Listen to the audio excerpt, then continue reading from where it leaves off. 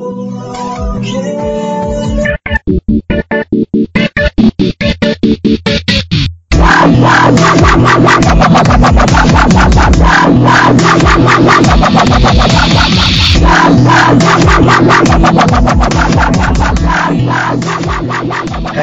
and welcome to the Gravity Equation, the world's best, most comprehensive and perhaps the only podcast going through the career of Jack Kirby's Machine Man from cog to rivet to gear.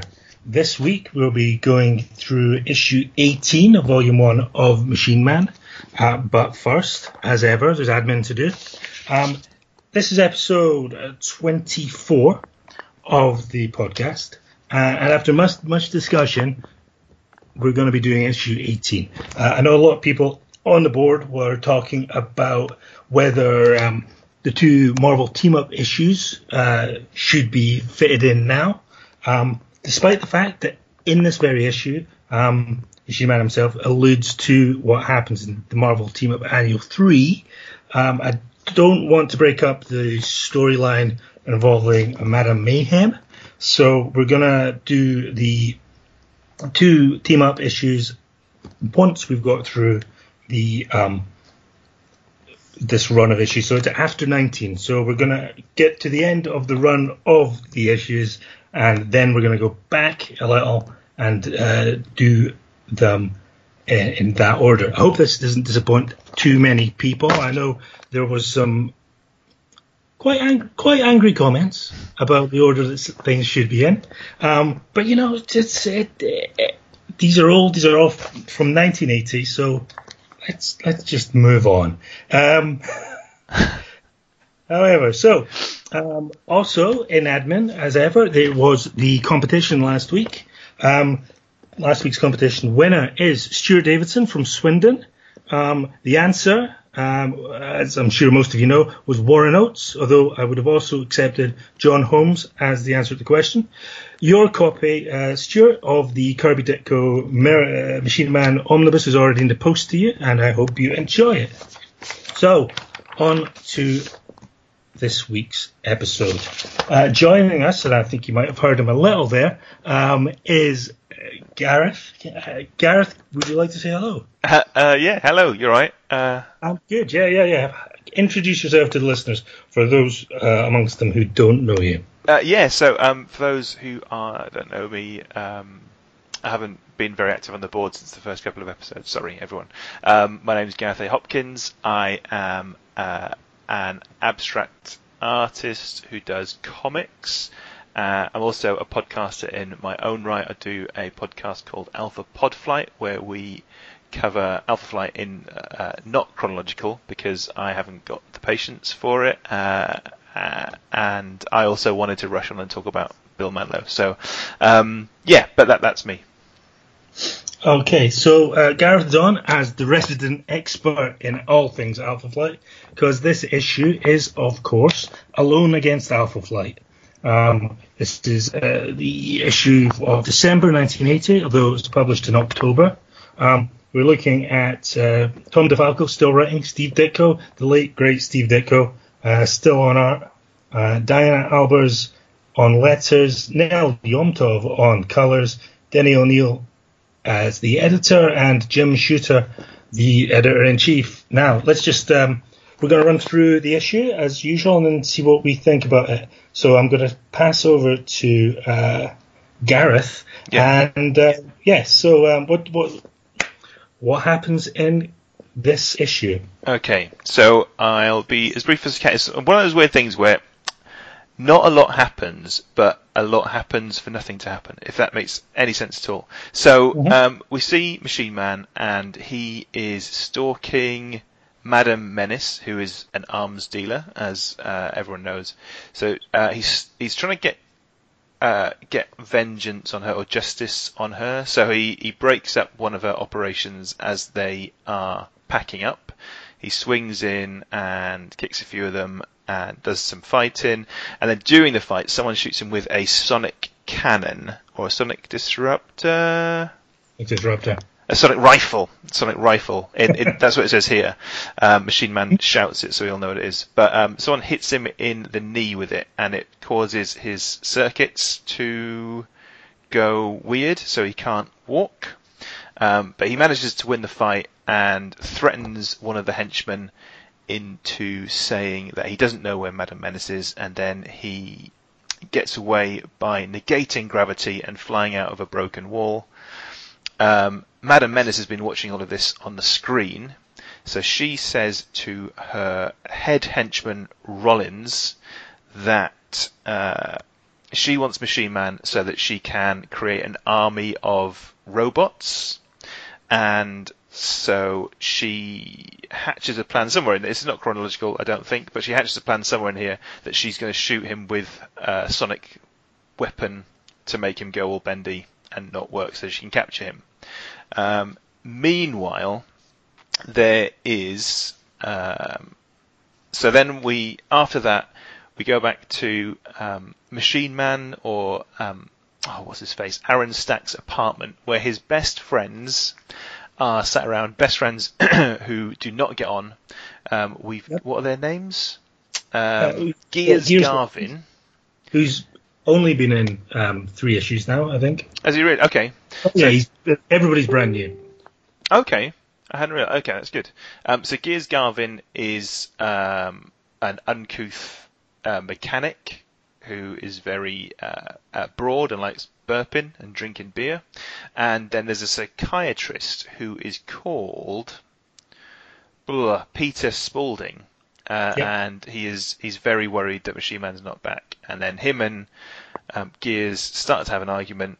And then Machine Man comes in through the window, shouts "Gentlemen," and Gears has a look at his leg, and Peter is sort of inwardly apologetic for starting a fight about something so stupid.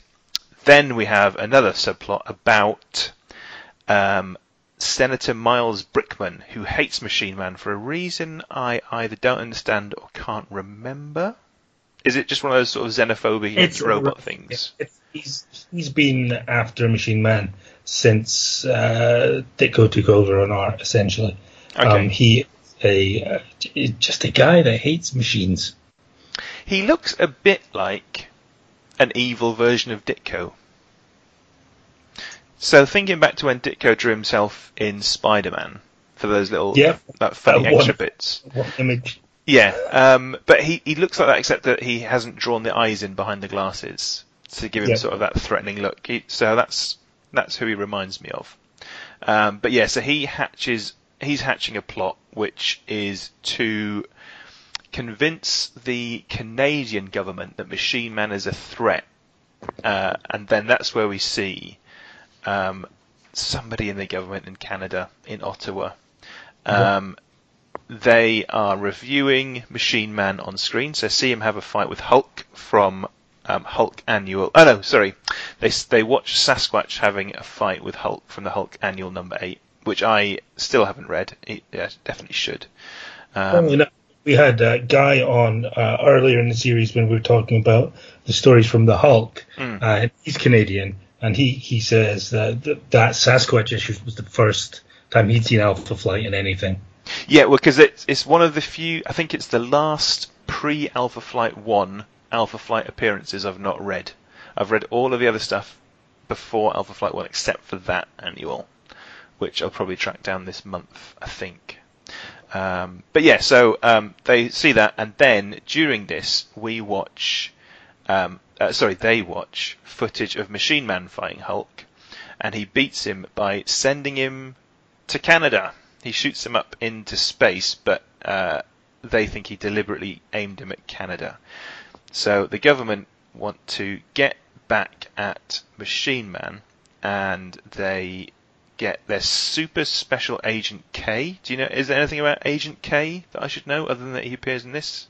Well, I was actually going to ask you if he was an Alpha Flight character. He's not an Alpha Flight thing that I am aware of. I'm trying to think of the actor who he reminds me of.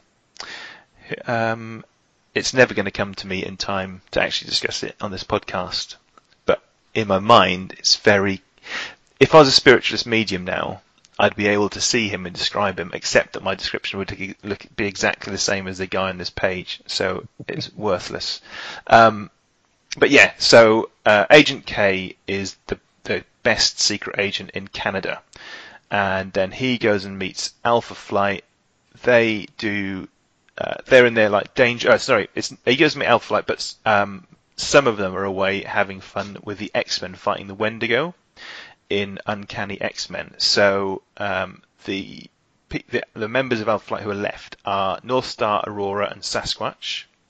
They're in their. Sorry. And Sasquatch is not Wendigo, which is my own personal. Well, they're very different. Very different. Yes. Well, they're big and furry. Yes, true. But one of them is a gamma scientist, and the other one just shouts Wendigo all the time. So yeah. And they're in their version of the Danger Room. So Sasquatch proves that he's strong by fighting. He's got a 4-ton hydraulic press pressing down his shoulders, and then North Star and Aurora do some exercises of their own. And then they all get sent off in a limo. They can't be seen to be operating in the US, so they go super secret in a limo into the United States. Yes, traveling in style. The limo does. I don't know if it's a nod to the original issues in which Machine Man appeared, but there does seem to just be a gigantic monolith on the roadside next to the I noticed that. My best guess was that when the art was done, that said something which contradicted the text that went in afterwards. So that makes sense. And then they blacked it out. But yeah, it could be a subtle nod to the monolith from 2001. Then after that, we see some more of Madame Mayhem. With her Sonic Disruptor. So she's made a big version of the rifle. And then she does some more plotting. She goes off to her party as she is the glamorous Sunset Bane, the queen of international jet setters. Allegedly wearing a Bob Mackie dress. It does not look like a Bob Mackie dress. It does not look like that at all. No, he was. I wouldn't have known Bob Mackie except that he was on the news this morning. And there's all sorts of Cher dresses on display. That's sort of what he's most famous for, but I guess that's a little bit later. So I don't know, maybe his style evolved from shapeless magenta gown. No, because one of the sorry, I don't know why we're talking about what I watched on the news this morning, but one of the things they showed was an outfit from Cher's TV show, which was probably late 60s, 70s. Yep. And Cher was wearing a Mackie dress in that. So yeah. So he'd and it was very complicated and not at all like this. I mean, since we're on the subject of Cher, yeah, the Sonny Bono film, the Cher and Sonny Bono movie they made together, that was directed by William Friedkin of The Exorcist fame, is phenomenal. It's about a couple splitting up. It's this sort of this famous pair, this famous couple that everybody knows from I Got You, Babe, and it's about the absolute dissolution of their relationships in song, and it's a great time for everybody. There's a good divorce song in there about telling your kids that it's okay, but we're going to be living apart now. Lovely stuff. Okay. Yeah. I'll keep an eye out for that. It's called Times, if I remember rightly. What's it called, sorry? Good Times. Good Times. Okay. I will. I'll almost definitely instantly forget about that. But yeah, okay. Posterity now. So, that's right. So when she's in her guise as Sunset Bane, she meets Senator Brickman, and she says that they've got a mutual friend, which means I guess they're plotting together now. I don't think it bears any fruit though, other than they're both on the baddie side. Then after that, we see Aaron in his office, and a sleazy man who I am not aware of tries to get him to invest in betting on high school girls' badminton matches. That's right. Yeah, this is his office co-worker. He's been in it for the last few issues as well. Okay. What, since Ditko or before Ditko? Yeah, since Ditko. Okay. Yeah. There's essentially the Kirby issues form a novel, and there's a finale. Okay. Then Machine Man went on a hiatus for about a year, apart from the Hulk team up episodes. And then Ditko and I think it was Marv Wolfman, and then later Tom DeFalco came on with a complete change in direction. When it's just Kirby, it's not involved in the Marvel Universe at all. Yeah. There are no crossovers. There are no guest stars. Because he started in 2001, right? That's correct. That's all I know. Yeah. Yeah, he's introduced by the monolith itself. Introduces him, appears to him in a garden, and then is never mentioned again. And he's called Mr. Machine at that point for those 3 issues. Okay. Then, not long late after that, it kicks off with its own title. He's called Machine Man. Those 3 issues, obviously, because it's 2001: A Space Odyssey, are not reprinted anywhere. And I believe the rights mean that they won't be reprinted anywhere, which is a shame because those are great comics. Yeah. So when Ditko takes over an art, it really sort of becomes a Marvel Universe comic. Yeah. So it's kicked off by being in with the Hulk, the Fantastic Four turn up, Alpha Flight here. There's lots and lots of guest stars. Okay. So it really gets meshed in with that what would be the 616 universe. Right. Okay. Okay. So was Ditko the driving force on this then, or was Tom DeFalco? I know that Tom DeFalco's down for writing, but did he just Marvel manner over Ditko's drawing? My feeling is that Ditko's probably the driving force in it, and then DeFalco's moving away. However, the next sort of popular and big iteration of Machine Man is the Barry Windsor Smith series. I've read the last of the 4-issue miniseries of that, and that was very, very good. Yeah, that's also Tom DeFalco. Okay. Although, again, Barry Windsor Smith is definitely the driving force on there. It's definitely an artist-driven book. Yeah. In its way.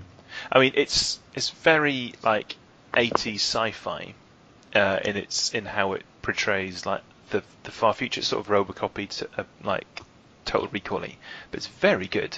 Yes, absolutely. I mean, that's my first. The miniseries is definitely my first interaction with Machine Man when it was reprinted in the back of Spider-Man Weekly, I want to say, or possibly Transformers. Or maybe Zoids, one of the British weeklies anyway, in the 80s. Not entirely not sure. Could be Return of the Jedi for all I know. Very, very strong memories of the faceplate being picked up in an early issue of that. Very strong memories. Also of Crystar, which was probably also a backup at some point, like Crystal Warriors. That's where I first encountered Machine Man. Oh, right, okay. I didn't read any of those, so I'm sort of at a loss because everybody talks about them, but I've never read any of them. In terms of those British weeklies, they're just reprints. Yeah. So you're not missing out on anything other than some of them were slightly bigger, some of them were put in black and white. Yeah. But there's a nostalgia tied to them, which I don't share. Yes. Yeah. I mean, occasionally what would happen would be they would split a story in half, and then would have to draw a new kind of introductory page, and you find odd people appearing there to do the fill-in page. And obviously, in the 80s, I think specifically Transformers, there were more issues because it was a weekly comic, so there was more story needed than the American comic that was reprinting could provide. Yeah. Which is where Simon Furman's kind of celebrated run originated. Yeah, I'm aware of that because Transformers Marvel UK's Transformers became the best Transformers, right? Yeah, so I hear. Yeah. I didn't. If I read it, I don't remember it. No, I got when they yeah. did the Transformers partwork, I got the first issue of that, but I didn't make it very far through it, to be honest. So. Yeah, I've never really felt the need to revisit the Transformers. Yeah, lots of people love Transformers. I like the toys, but I'm not fussed other than that. Wonderful writer and editor now at IDW, John Barber, has had a long association with Transformers, which is great. His stuff's really good, especially Transformers versus G.I. Joe with Tom Scioli. I've heard this, yeah. I've heard that's good. Yeah. Very good comic. Very much worth your time to track down and read that. Not that it's difficult to track down. Everything's on Comixology. Yeah. Okay. Right, so... back in the insurance office. Back in the insurance office. So Aaron is like, no way, I'm not betting on teenage pre-teen badminton. Exactly. And then, so there's some hijinks in the office with that. A lady called Pamela Quinn collars Aaron on the way, and he doesn't want anything to do with her because she makes him feel very unrobot-like emotions, puzzling unrobot-like emotions, which frighten him. But that's all we see of that. Then we go to a luxury suite in one of New York's finest hotels, where we find out that Kay has gone off to investigate some leads, because in that room, Sasquatch, Aurora, and North Star are there. Sasquatch gives them some special locators, I assume he's designed, because he's a clever scientist, which can track Machine Man based on his bioradiational signals. Yep. So if it's bioradiation, that's like Walter being Sasquatch. That's his specialism. So yeah, he's designed these things. They have some light-hearted banter, and then North Star and Aurora go off to get pissed in New York and leave him to it. Which I guess is why North Star is cosplaying John Travolta in Saturday Night Fever. I can only assume that that's why. Yeah. And Aurora is dressed very nondescriptly. She looks more like Jean-Marie in these, because she's got her hair up and she's got her glasses on, and she's got a polo neck or turtleneck, whatever the difference is between those two. I don't think it's either. I think there's a collar on that. And no, there is. Sometimes there's a collar and sometimes there's not. Yeah. Odd. But she's quite conservatively dressed for the wild child of Alpha Flight. Anyway, so they go off to have a lovely time and experience New York. And then, so the next morning, Peter Spaulding's in his apartment reading the news, and he goes in to see Aaron, who is Machine Man, who is monitoring his internal circuitry without his face on. And now tell me, on my copy of this, on your copy, what number is on Machine Man's head there? X41. Yeah, it should be X51. Just yeah. It says that at the start. There's an X51. This is the story of X51, a thinking computer. Well, there you go. There's your note price. Yeah. So he's got something from the news that he wants to tell Machine Man, but Machine Man's like, I've just got to go. Peter says, I think it's because there's a note in the classifieds, which is a coded message, for Machine Man to read, telling him where to go to meet Madam Menace, and what's his face? Peter says, do you have a plan? And he says, no, but I'll think of something. And he goes out the window towards his grim and uncertain destiny. So while he is scouting out the warehouse which the ad led him to, and he uses his finger sensor to scout the area and finds a tracker in a warehouse. While he's doing that, Sasquatch has tracked him to his location while Aurora and North Star sleep off their hangovers, and so while Machine Man is distracted by getting the signal off the tracker that he's going to use to go and find Madam Mayhem, Sasquatch sneaks up on him and they have a big fight, and I won't go into the details of the fight, but yeah, they have a big fight which ends with Machine Man chucking Sasquatch into a big river. I'm guessing it's a big New York river, like the Hudson. Like the Hudson, maybe, yeah. Yeah. This might start with Sasquatch stripping naked. Yeah, because he doesn't want to. Because Hulk, if he changes into Hulk, rips all his clothes, right? That's correct, yeah. Whereas Walter is the thinking man's Bruce Banner, and so he takes his clothes off first before he triples in size and becomes hairy from his radioactive thyroid. That makes perfect sense, really. Yeah. And he does make a comment here which is interesting for Alpha Flight fans, which is that the strain of his transformation is getting less painful, which is part of his secret backstory of how he actually got his powers, which I'll mention in a bit. But yeah, so he falls into Hudson, and then Machine Man electrocutes him just enough to knock him out, not enough to fry him, and then he drags him back out of the water and leaves him as a big hairy lump on the floor. He sneaks into Madam Menace's. Why do I keep saying Madam Mayhem? He sneaks into her secret base. He lets people punch him so that he can get his energy back. So it's kind of Spider-Man move to do. Meanwhile, Agent K is tracking down the exact typewriter that was used to send a letter to Canada. The fight goes on until Machine Man is hit with a sonic disruptor, and all of his limbs go crazy town, and he's lying in a big jumbled heap on the floor. But then he's rescued by the shumming and shocking of Aurora and North Star, and then Sasquatch bursts in as well, and they join in the massive old fight.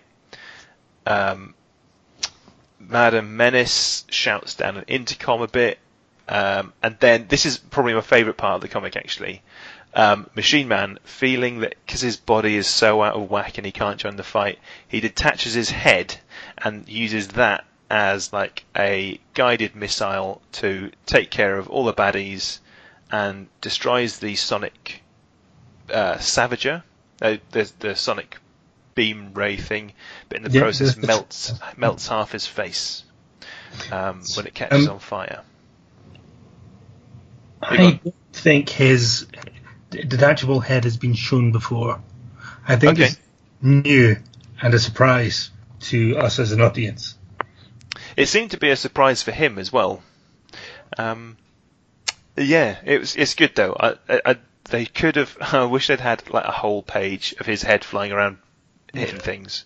That would have been really good. But yeah, so his face gets all melty, and he then after the sonic gun is broken, he reattaches his face and flies into a wild rage and beats up everybody. Everybody gets terrified.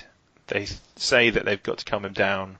So Aurora and North Star try to blind him, but he just turns his eyes off, uses his finger sensors to stop them. Sasquatch tries to calm him down, and then he goes crazy town on Sasquatch and beats him within an inch of his life.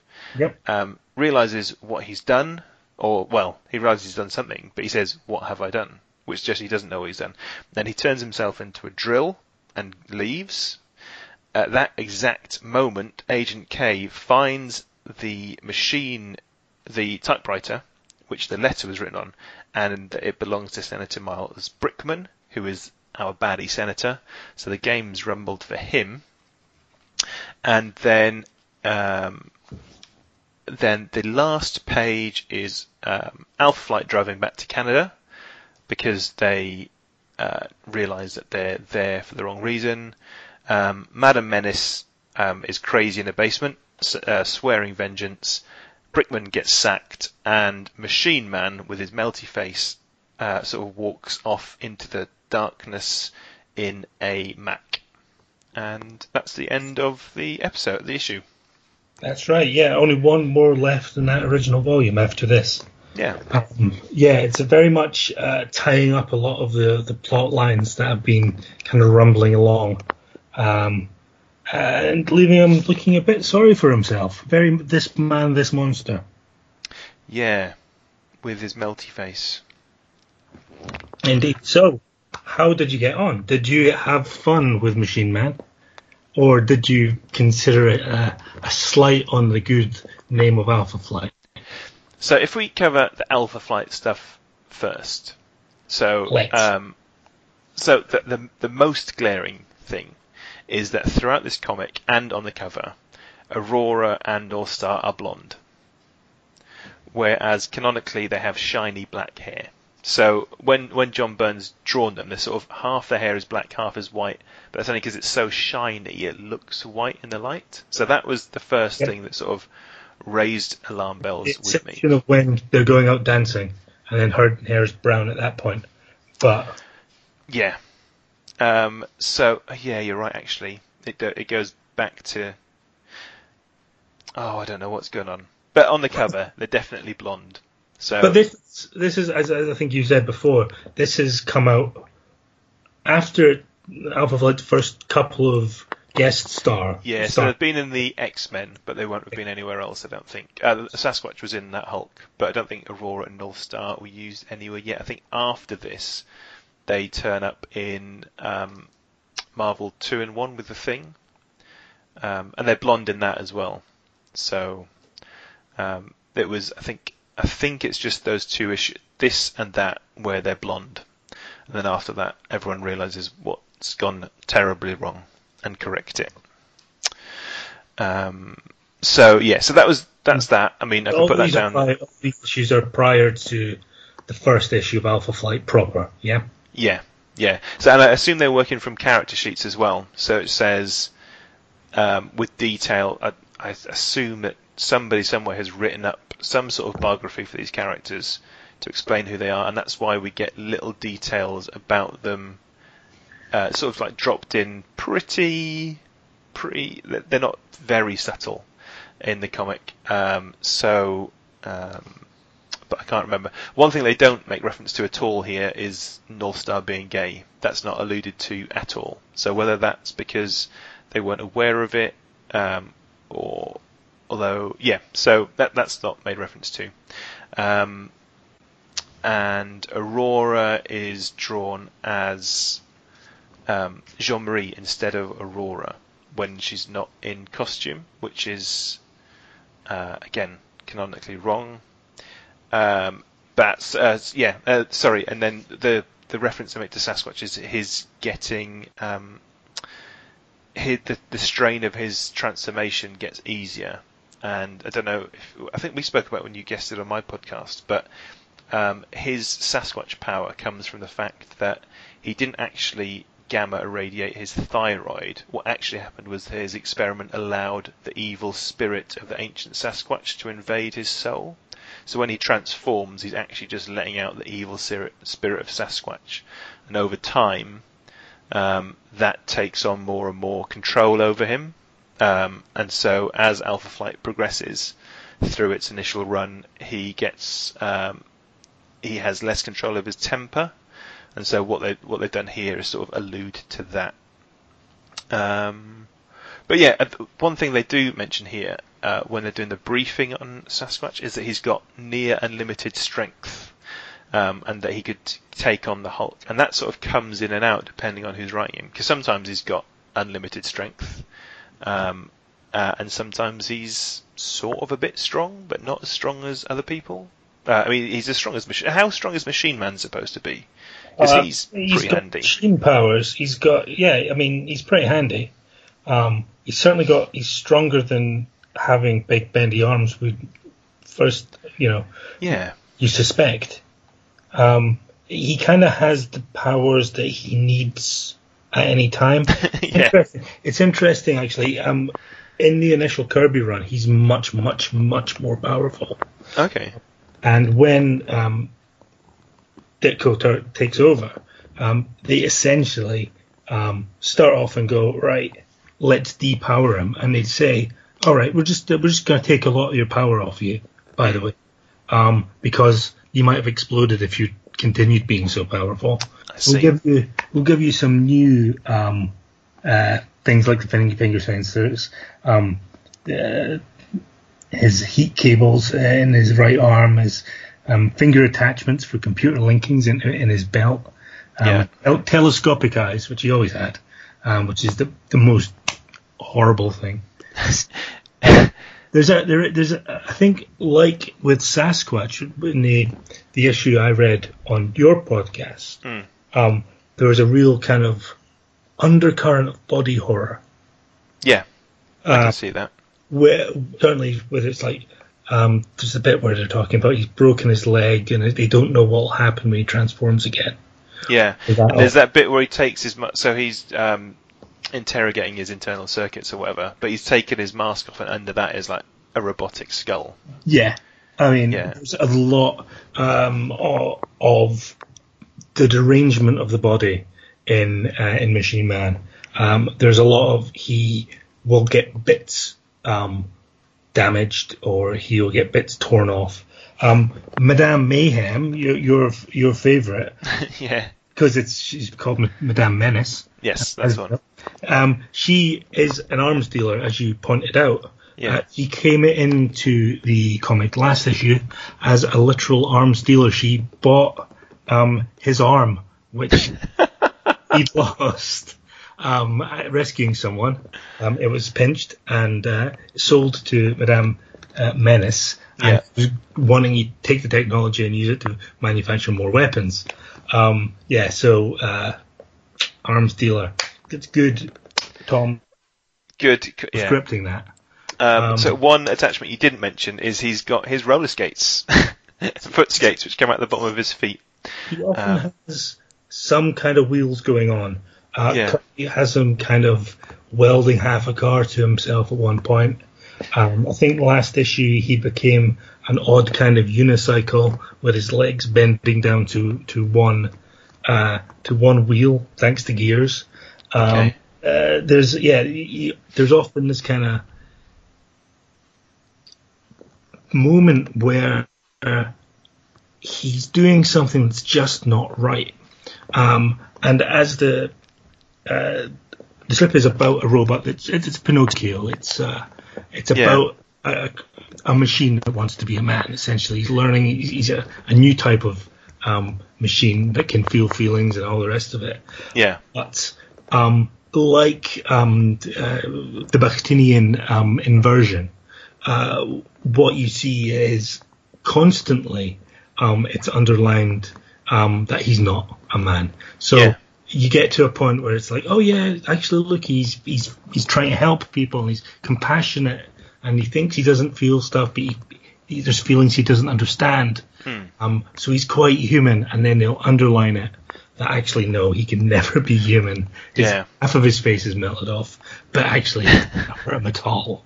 He just looks miserable. Yeah. So the other thing I've read with Machine Man in, and it might be 2 issues, is Marvel 2 and 1 with Jocasta, and he falls in love with Jocasta pretty quickly because she's a machine lady, and I don't think he's met another machine lady before, so he's instantly like, this is the relationship for me.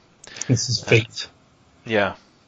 I think she decides to be entirely alone away from humanity instead of spending any time with him, if I remember that correctly.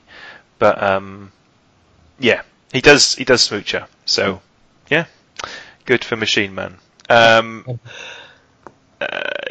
So what else did I want to talk about? So let's talk about. Shall we talk about the creators involved here? First of all, I just want a quick word about Tom DeFalco. How did you find his scripting style? I really enjoy that bombastic old Marvel style, where they use far too many adjectives, everything's alliteration. That's the word. He is the most drawn to alliteration writer I've ever seen. He's absolutely, he loves it. Anytime he can put a little bit of alliteration in there, he will do it. Yeah. It's quite the feature of the title, and I think as it's gone on, as he's been scripting these, I think it's the last 5 issues of the run he's done. It just kind of gets more and more and more until it becomes a little oppressive. And obviously the other creator we should talk about, who died just 20 days ago. Yeah. Just 20 days ago since Steve Ditko died. How did you get on with Steve Ditko's art? Oh, right. So I really like Steve Ditko, but I haven't read a lot of his stuff. So I've read his initial run on Amazing Spider-Man and strongly love that, right? So I thought I would come into this and strongly love the art in this. But as I was reading it, I was like, okay, so maybe Ditko did the layouts and then the inker just did a bad job. And then I checked and Steve Ditko inked himself. So it's like he is not trying very hard at all. When he draws in Alpha Flight, it looks like he's sort of sketched in the places they would be in the comic, rather than actually drawing them at all. The way he draws in there, like Aurora and Northstar's sort of like supersonic power, it's not very good. They're sort of like ghosts with speed lines off them. Yeah, I wonder if he's seen Tron. Is Tron out in late? Tron is a couple of years after this, I think. Yeah. But even then, there's no precision in the speed lines he's drawn on. So I think they've done him with a ruler, but he's not. There's So I think if this is a modern, and a lot of the lines, there's not a lot of weight to a lot of the lines, unless it's a distinct shadow. It might have been done with a fine liner or something, like a pen rather than a brush. I don't know. It looks like they were all done in a rush. It's definitely lighter feeling than, say, his Mr. A work. Although there's some lovely stuff in it. I think the page 1, the splash page 1, which sums up pretty much everything that happens in the issue in a panel, in a kind of a page work that doesn't exist, including the head coming off, which is there too. Yeah, I think that's wonderful. There's something almost religious about that. The way that he's drawn the light shining off that head is kind of like an old icon or a stained glass window sort of thing. Yeah, and I see what you mean about the lightness of sort of the figure work. I mean, there's nothing wrong with any of the figure work. It's got that oddness that Ditko often brought to it, because he doesn't bring the same poses that you see in every other superhero comic. Yeah. And because what he's still got, and what I admired about Spider-Man, is he's got really strong underdrawings. So the way the perspective moves around the page is really dynamic and strong. But it feels to me, just it feels like reading this, that he enjoys doing that more than he enjoys filling in the lines. Yeah, and I think the panel stuff's lovely as well. You're never lost. No, it's never anything less than clear. But yeah, I think we could probably safely say that he doesn't particularly care about this comic. I don't know if but though that said, I mean, his personal work from recent years is sort of even lighter in terms of the actual lines that are on the page. I don't know if you've seen any of his more didactic. I've not seen any of the new ones now. They are fascinating. They're fascinating in a way that can only come from a person of dedicated vision, shall we say. Okay. Yeah, they are. They're very strange, but they are kind of wonderful and very direct. Okay. I think that's something he always has going for him. Yeah, I can see why he would have been drawn to Kickstarter for his last few comics as a way of sort of Ayn Randian power of the will stuff. Called Robin Snyder. I think Robin Snyder did all of that. Yeah. And sort of just leave Ditko kind of alone to do his thing. But again, all of this is kind of conjecture because nobody was speaking to him. Not really. Yeah. So, but we shall not see his likes again. No. So I admire the man. I don't necessarily admire the effort he put into this comic. But it's not just him because, and I don't know if it's because of production methods or anything, but Nel Yomtov, who I don't think I've seen anything he's coloured before, is pretty slapdash in places. He's not, yeah. Did you see what the opening credit box says about Nel Yomtov? His colours are often blurred. Fair enough. Yes. So this opening credit, we possibly should have a quick note on this. Yeah, fair enough. Yeah, I think This is the I'll just read it through. Perfidiously produced by Tom DeFalco, whose writing is justly slurred. Steve Ditko, an artist absurd. Diana Albers, she's letters like a bird. Nel Yomtov, his colours are often blurred.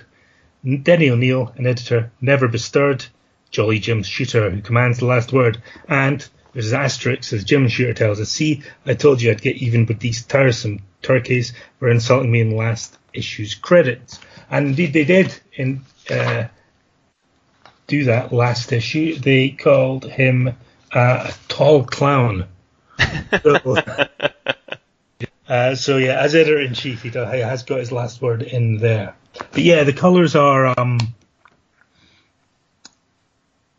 they're colourful. I mean, there's a lot going on. Yeah, they're inconsistent. Occasionally, they often go over the lines. Yeah, and some of that might be down to printing methods. I don't know, but they're not brilliant. There's some weird colour choice as well. So when Northstar is dressed up to go out, he's got his black shirt on, his white suit, and he's got bright blue shoes. Which is an interesting colour combination. Because if you were just look at it like in one frame, you could be forgiven that it was like a stylistic choice because of the lighting or whatever. But we see them twice: once at the bottom of page 10, and then once more at the top of page 11 as he's walking away, and then definitely blue shoes, which match Sasquatch's tie. Yeah, and the blue shoe—that's the sole of the shoe at that. Like some kind of alternate Louboutin. Yeah. So the art isn't perfect. As I say, I really like a lot of the underdrawings, especially when Machine Man is fighting. When there's action and fighting, it's sort of it's a much stronger comic. There's lots of and having those extendable limbs means that you get lots of crazy shapes on the page, either made by the arm or what they've been wrapped around, and I really like that.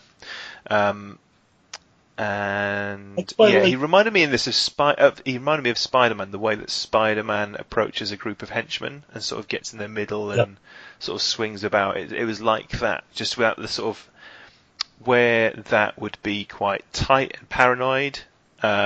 This is like much bendy. There's lots of circles in the page, and there's like strong, big shapes. I quite like the way Agent K, the mysterious Agent K, sneaks around. I really liked Agent K. Yeah, a lovely kind of espionage kind of feel to those panels. Despite the fact that his mission involves him sneaking around quietly and then hammering away into every typewriter in the building until he finds the right answer. But even the colouring kind of steps up its game on those. You're right, actually, it does. Nice kind of blues and sickly yellows. Yeah. I think I could read an entire comic of Agent K searching typewriters. I generally think seeing the whole comic from his perspective and just him going about his business. He's a fascinating character, and it's a pity that, as far as I know, he only turns up in this comic. I'm not aware of Agent K, Canadian Super Spy, turning up anywhere else. Yeah, I mean, Agent K, Canadian Super Spy has a certain ring to it, doesn't it? Yeah. I would definitely read more of his exploits. Because he's so subtle and underplayed. He's just like... He's just doing a job, and Yeah. he's willing to put in the legwork and type on every typewriter in the entire building. He's searching the office of every bureaucrat, every elected official within that post office's radius, which is a lot of typewriters. Yeah. Oh, the other character that I don't know if there is more information on, but Rollins, the chief henchman, who doesn't appear to be very different from any of the other henchmen. I think maybe he's got a different colour mask. But I like the fact that he's referenced by name. And I also like the fact that means that I can imagine that he's actually Henry Rollins being ordered about. Henry Rollins was a lot skinnier at that point, I think, in 1980. I guess so, yeah. But he was he in Black Flag at that point? Probably. Might be a bit early 1980. Yeah. I'd like to know about is the cabbie. Yeah. The one non-white person in the entire comic. Was that line about pineapples? Yeah. Sasquatch is, doing that whole follow my directions. I've got a beeping watch. It's a percent sensor, and the cabbie says it's pineapple time again. I don't know what that means.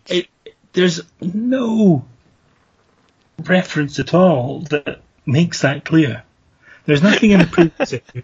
There's nothing in the issue after. He doesn't turn up and say, "Oh, here's a rather nattily dressed cabbie who's got a fear, perhaps, of pineapples." I don't know.